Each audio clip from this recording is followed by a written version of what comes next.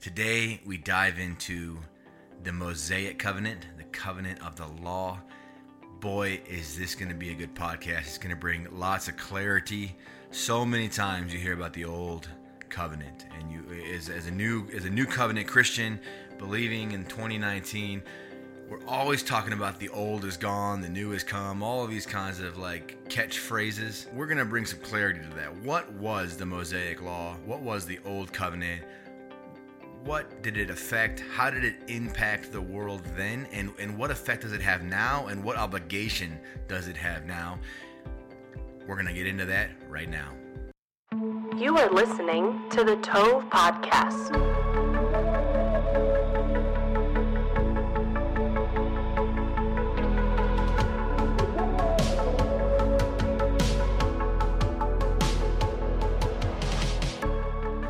This law is massive. For those that haven't had the Old Testament memorized, it's Exodus, Leviticus, Numbers, Deuteronomy.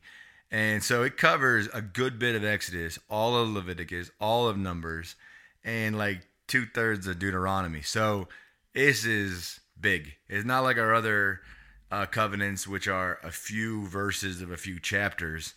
This is a big, all-encompassing covenant. So we're gonna get through a bunch of it today, but just remember we're talking on like a 30,000 foot level, not in the weeds.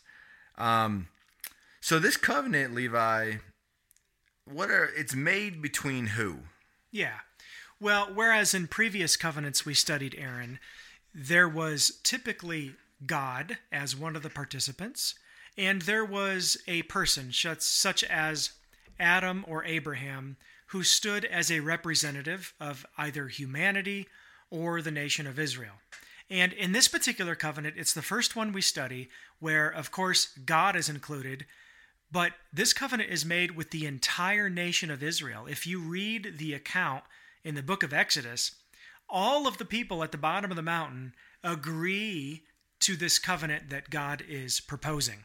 Now, it's worth noting that this covenant is a conditional covenant. It's an if-then. If you do this, then you will do that. And to make that clear, the first provision of the covenant talks about that. Meaning, it says that there were 613 laws.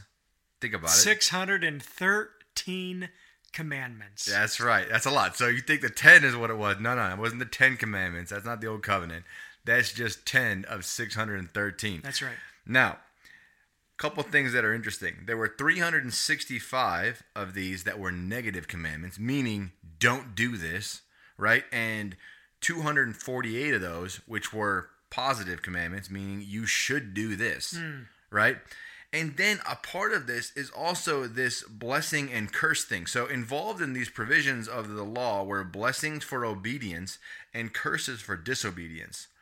So keep that in mind. That's part of that if-then. Mm-hmm. That doesn't exist in like the Abrahamic covenant. There isn't like, if you don't follow me, I'm going to curse you or not bless you. Now, you don't really have a choice in the matter. You're going to get blessed no matter what. You're going to be a great nation no matter what.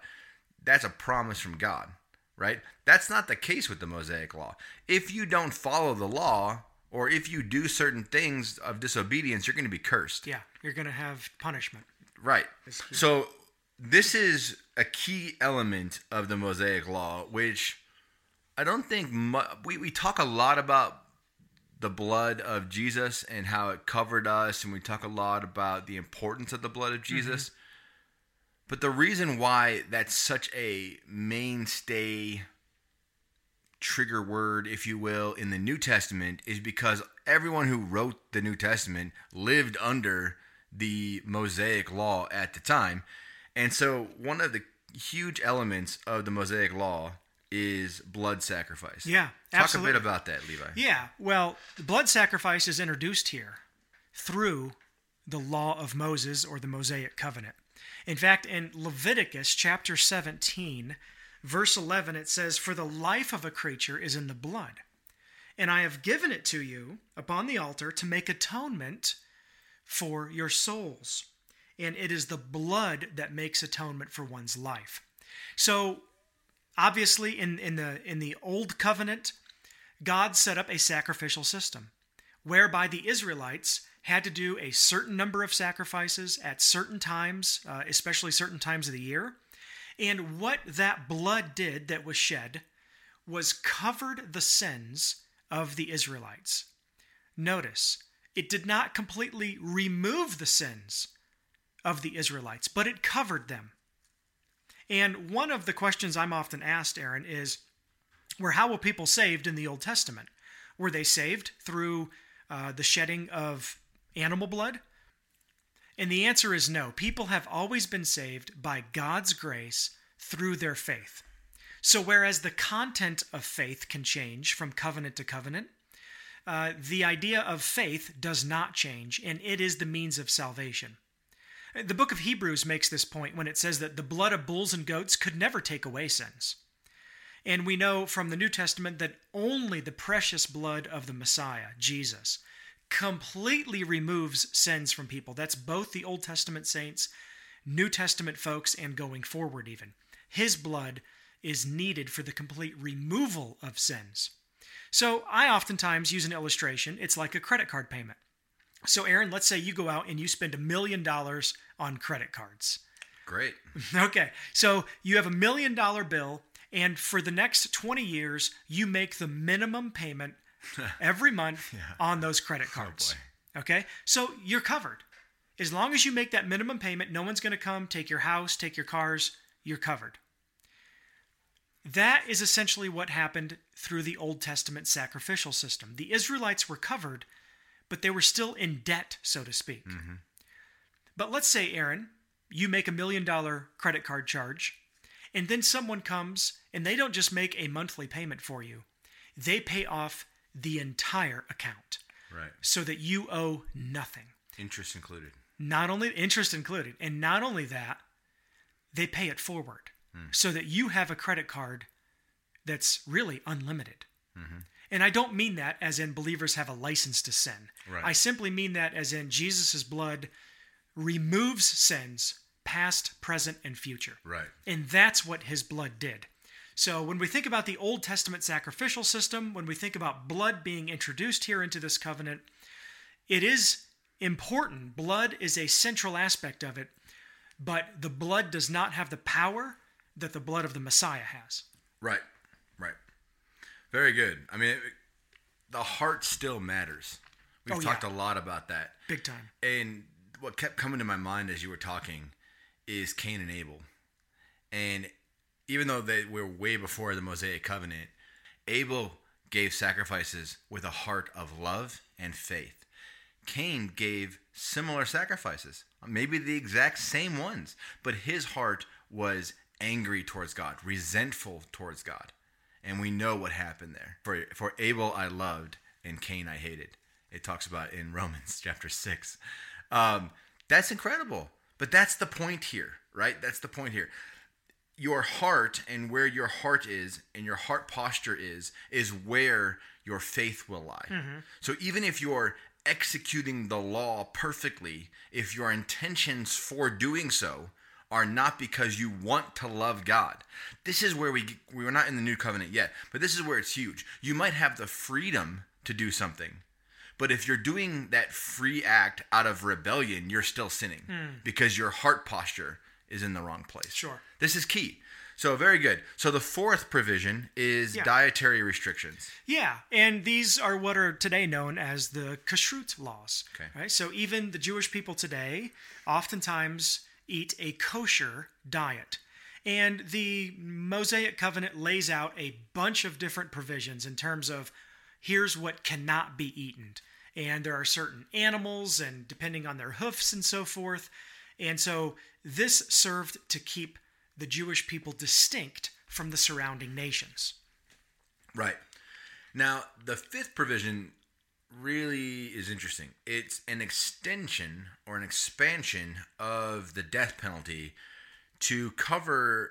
You can now get the death penalty for idolatry, adultery, cursing God, cursing your parents, breaking the Sabbath, practicing witchcraft, among other things. Yeah.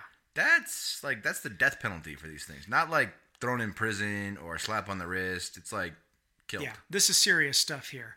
And as you mentioned, this is an expansion from what we covered in the Noahic covenant, where God specifically said there that if you kill another man, your punishment is that you should be killed. But as you mentioned, Aaron, now all of a sudden there are many of these sins where the death penalty should be enforced by the people of Israel. And then the sixth provision is a sign of the covenant, which is circumcision. Now, we talked about that last week with the Abrahamic covenant. And what's interesting and distinct about circumcision in this covenant is it becomes an expansion. Not only are you identifying and claiming the promises of Abraham, right? But now you are also saying that if you get circumcised, you are claiming that you're going to choose to live under the law, which is choosing to live under the 613 commandments. Yeah. So that's a pretty big deal. And whereas in the Abrahamic covenant, circumcision was just a sign for the Jewish people only, if you were a Gentile during the Mosaic covenant and you wanted to follow the God of Israel, you had to get circumcised. And as you mentioned, Aaron, this was basically the way that you were saying, I'm going to submit myself to these 613 commands. Right. And so, yeah, obviously the New Testament has a lot to say about circumcision. And primarily in the New Testament, it's talking about the circumcision related to the Mosaic law, not necessarily the sign of the circumcision related to the Abrahamic covenant. Right. And one other thing that's, I think, worth noting here, because it's brought up in Galatians chapter 5, verse 3, and in a couple places in 1 Corinthians, is in the early church, there's this real divide because Gentiles are coming in through Paul in hordes, right, by the thousands. Yeah. And none of them are circumcised. And Right. the Jewish believers are like, what is going on? You all need to be circumcised, like, immediately. And Paul's argument is, wait. If that covenant is void, it's been fulfilled, right? So if you make them get circumcised, then you must live under the old covenant completely. Completely, not just pick and choose. Right. And so that's why I wanted to bring that up, is because these are distinct covenants that you live under. Think of them as, I mean, this is kind of geeky, but as like operating systems. You can't put a Safari or a Mac operating system and a Microsoft operating system and just interchange them loosely. You're either in one or you're in the other. And that's very much what's true here. You're either in the Mosaic covenant or you're in the new covenant. Right? Now, that doesn't mean you can't say, man, I wish this feature existed in this system, right? It's just you can't live, in both. You're either in one or the other. The seventh and final provision of the Mosaic Law is also the token of the Mosaic Law. And it's really, really interesting to me because it is talked about so much nowadays in the church, and that is the Sabbath. So tell us the first part of the Sabbath. Yeah, well, the Sabbath was a sign that Israel had been set apart by God. Yeah. Right? They were the only ones that were given the command to keep the Sabbath. It was also a sign of the Exodus, as we see in Deuteronomy 5, 12 through 15. It was a sign that Jehovah was Israel's God. And it's interesting, Aaron, every reason given for the observance of the Sabbath has relevance only to Israel. Yeah. It never has relevance in any part of Scripture to the Gentiles or even to the church today. Yeah, and the second thing that's really interesting about this is that there's nothing in Scripture about a Sabbath prior to this point. Right. So nothing in Abraham's life, Isaac's life, Jacob's life, nothing about a Sabbath. Right. Or a rest day or anything like that. So that is really fascinating, I think. Yeah, I mean, in the creation account, it says that God rested. Fruchtenbaum makes an interesting point about that because his point is that was just telling you what God did. Yeah. It wasn't a command that Abraham had to rest one day a week during his work. He was given work to do. Yep. He was given maintenance. We talked about that in the Edenic covenant. But he wasn't commanded to rest one day. This is now a command as part of this Mosaic covenant that they must rest one day. Yeah, that's right. And that goes into the third part of this. The third part is the Sabbath was a day of rest not a day of corporate worship. Yeah. Now, this is a big misconception because of our culture today, particularly in our Western culture, where, first of all, we've changed the day of the Sabbath. The Sabbath is, for what we would call it, is a Saturday. So, and in Hebrew, it's Sabbat? In Hebrew, it is Shabbat. Shabbat. Yeah. And in Israel today, that's when the Shabbat is celebrated, is when we would call it Saturday. Okay. However, in today's culture, the day has been moved to Sunday, which there was no provision for in the Bible. But also, as you mentioned, it was a day of rest, a day of complete rest. It was not a day when people got together and worshiped. Yeah. So, of course, there's nothing wrong with getting together and worshiping. No. And there's nothing wrong with going to church on Sundays. That's not what we're trying to say here. No, not at all. Not at all. You're just not fulfilling the law by doing that. Right. You're just not fulfilling anything. You're not fulfilling the Sabbath. No. Right? I mean, sometimes I've heard pastors say things like, you need to be here because you need to keep the Sabbath holy. Yeah. And I'm like, well, that's the Mosaic law, and if that law is no longer in effect, then why would I need to keep the Sabbath holy? Because I'm not under that covenant anymore. Right. And not only that, but the corporate worship and meeting together at a church actually is not commanded for the Sabbath day. And if you really tried to keep the Sabbath, you'd have to do things like no traveling. Right. So hopefully you live right next door to a church, because as soon as you turn your car on, you've started a fire, which is also prohibited on the Sabbath. You can't gather manna. I don't think that's going to be a problem for anybody. You can't trade on the Sabbath. So you couldn't buy your coffee at your coffee shop in the church. Nope, can't do that. And that's you can't market. So the coffee shop can't market. So announcements are off limits. Depending on if they're marketing. Yeah, absolutely. And so what's interesting here is that the Sabbath... I mean, this is the point of the law. This is what the law does. It points out all of these things that are distinct, and you can't do this, and you can't do that, and you can't do this, and this is what righteous living looks like, right? That's the point of the law. Yeah, we're going to talk about the purposes of the law in just a second here. Right. But yeah, basically the law is going to reveal to us just how unrighteous we are. Absolutely. Absolutely it does. So one thing that is really awesome about the Sabbath, and I try to do in my life every week, is have a day set aside. My wife and I get down, we get our calendars, and we say, okay, what day this week are we off? Just completely off. And we choose that day to have a slow day where we have spiritual renewal. You know, the Devo time goes from whatever it is, 30 minutes to an hour to like 3 or 4 hours, just chilling, reading the Word, reading other books, listening to worship, streaming sermons. That can just really just resting in like a deep way, sleeping in, enjoying the coffee, that kind of a thing. And that is, as I understand it, the heart of Sabbath, and a Sabbath day. Absolutely. Now, we don't have to keep that per the law, but we choose to keep it because we find that it's very good for our soul to keep it. And that's a really great distinction, Aaron. Sometimes we, in the believing community, are guilty of carrying specific things over from the law and saying, you have to do this, like you have to keep the Sabbath. Well, that's carrying one element of 613 laws, right, and saying you have to do this one, but you don't have to do this one, or this one. Right. But we're also guilty of, for some reason, thinking that we don't have the freedom to celebrate any parts of the law that we want to.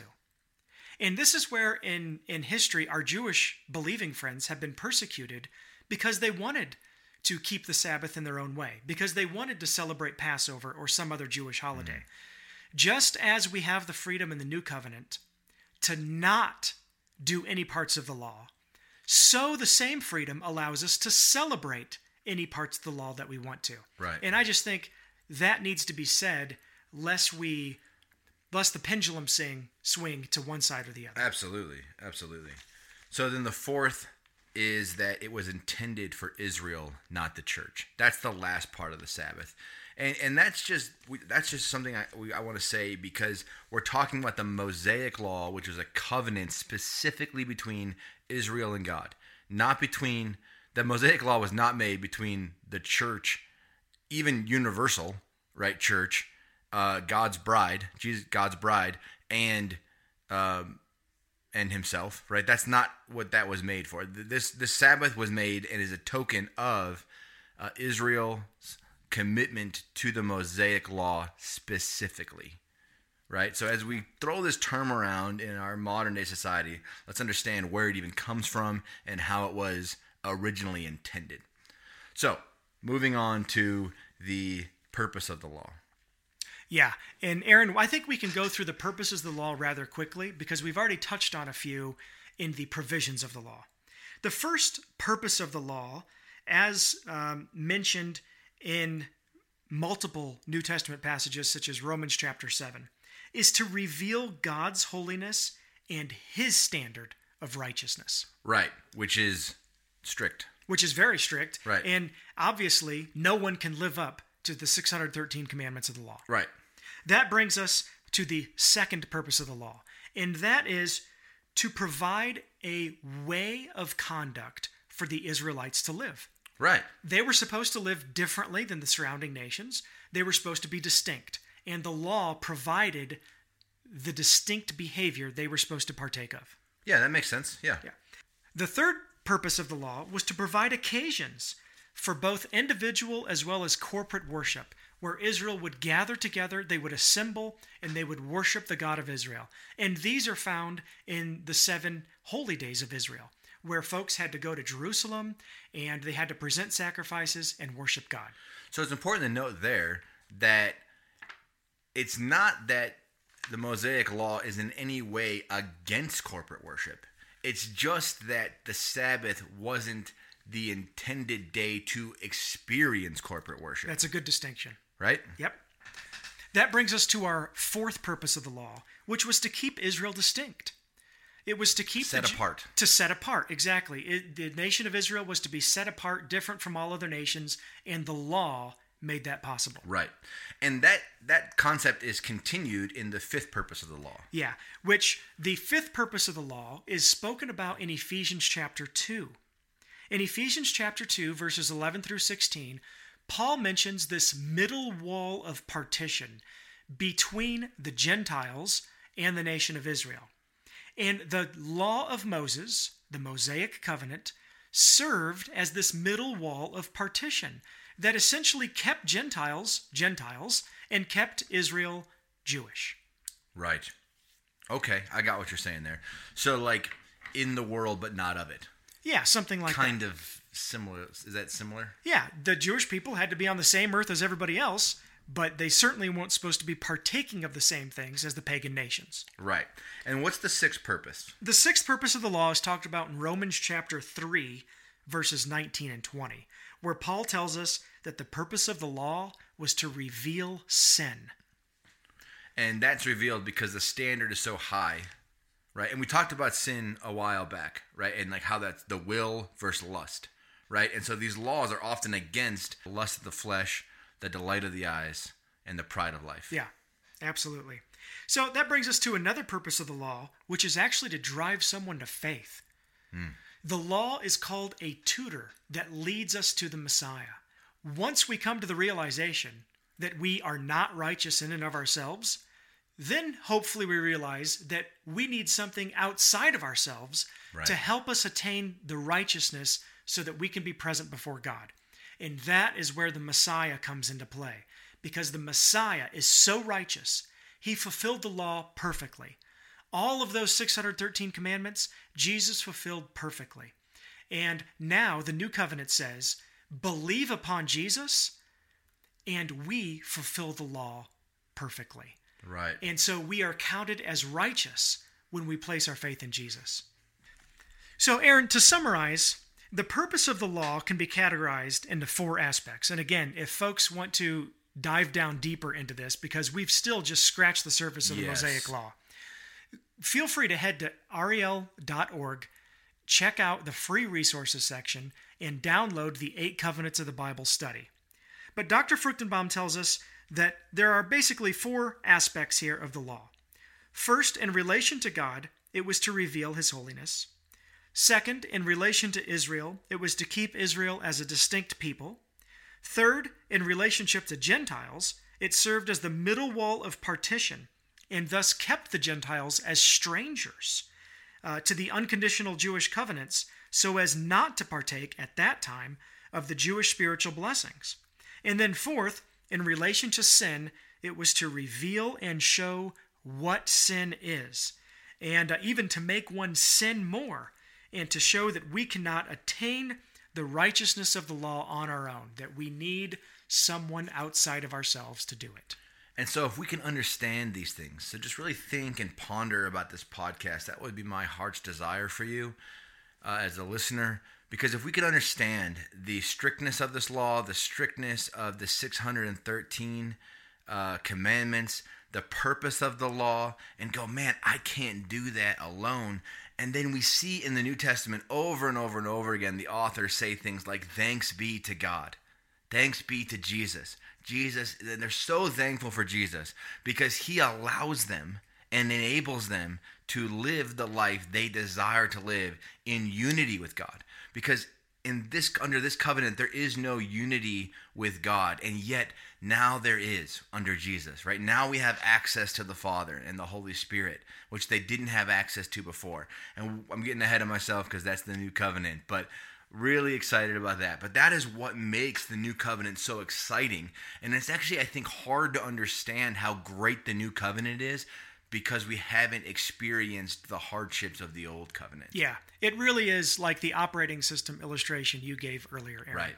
If we can imagine ourselves on a computer from 1985, right, compared to a 2019 Mac, right, that's the difference. The new covenant we're under now is a superior operating system compared to the old covenant, the Mosaic covenant. Yeah. And why we would ever want to try to take elements of the old covenant and say we need to live by those is beyond me. And I would really encourage us to focus on the new covenant and the freedom we have in the new covenant. Absolutely. And again, to summarize, this is a conditional covenant. Yes. When the new covenant arrived with the Messiah, it made this old covenant inoperative. Right. It has been annulled, it has been fulfilled. And one particular verse that points that out, Paul writes this in Galatians chapter 3, verse 17. He says, this is what I mean. The law, which is the Mosaic covenant, which came 430 years afterward. What covenant did the law come 430 years afterward? The Abrahamic covenant, which we've mentioned. So Paul says the law came afterward, but it does not annul a covenant previously ratified by God so as to make the promise void. Here, Paul is simply making a distinction for us between the law and the Abrahamic covenant. And so we have to be really sensitive, Aaron, that when we talk about the Old Covenant, that does not mean all of the Old Testament. It does not mean all the covenants in the Old Testament. It means that one single covenant that God made with Israel at Sinai. I agree with that. And that's the only other thing I'd want to say before we wrap up this podcast is just because this covenant is conditional and has been fulfilled doesn't mean we shouldn't study it. Because studying this covenant and understanding the laws and the way Israel was asked to live in those days helps us understand how God desires us to live today. His heart is the same yesterday, today, and forever. But the judgment is different. The rules are different, right? The freedom that we have now is different. But the heart behind the discipline he desires and this distinction between the world and who we are and our devotion to our King, none of that is different. Right? And so studying and understanding this old covenant can actually give us a great insight into the heart of our Father for us and for how we are to live today. Next week, we're going to go further and talk more about another covenant, probably the land covenant or the Palestinian covenant and the Davidic covenant. So we're excited for next week's podcast. We hope you will join us then. Shalom.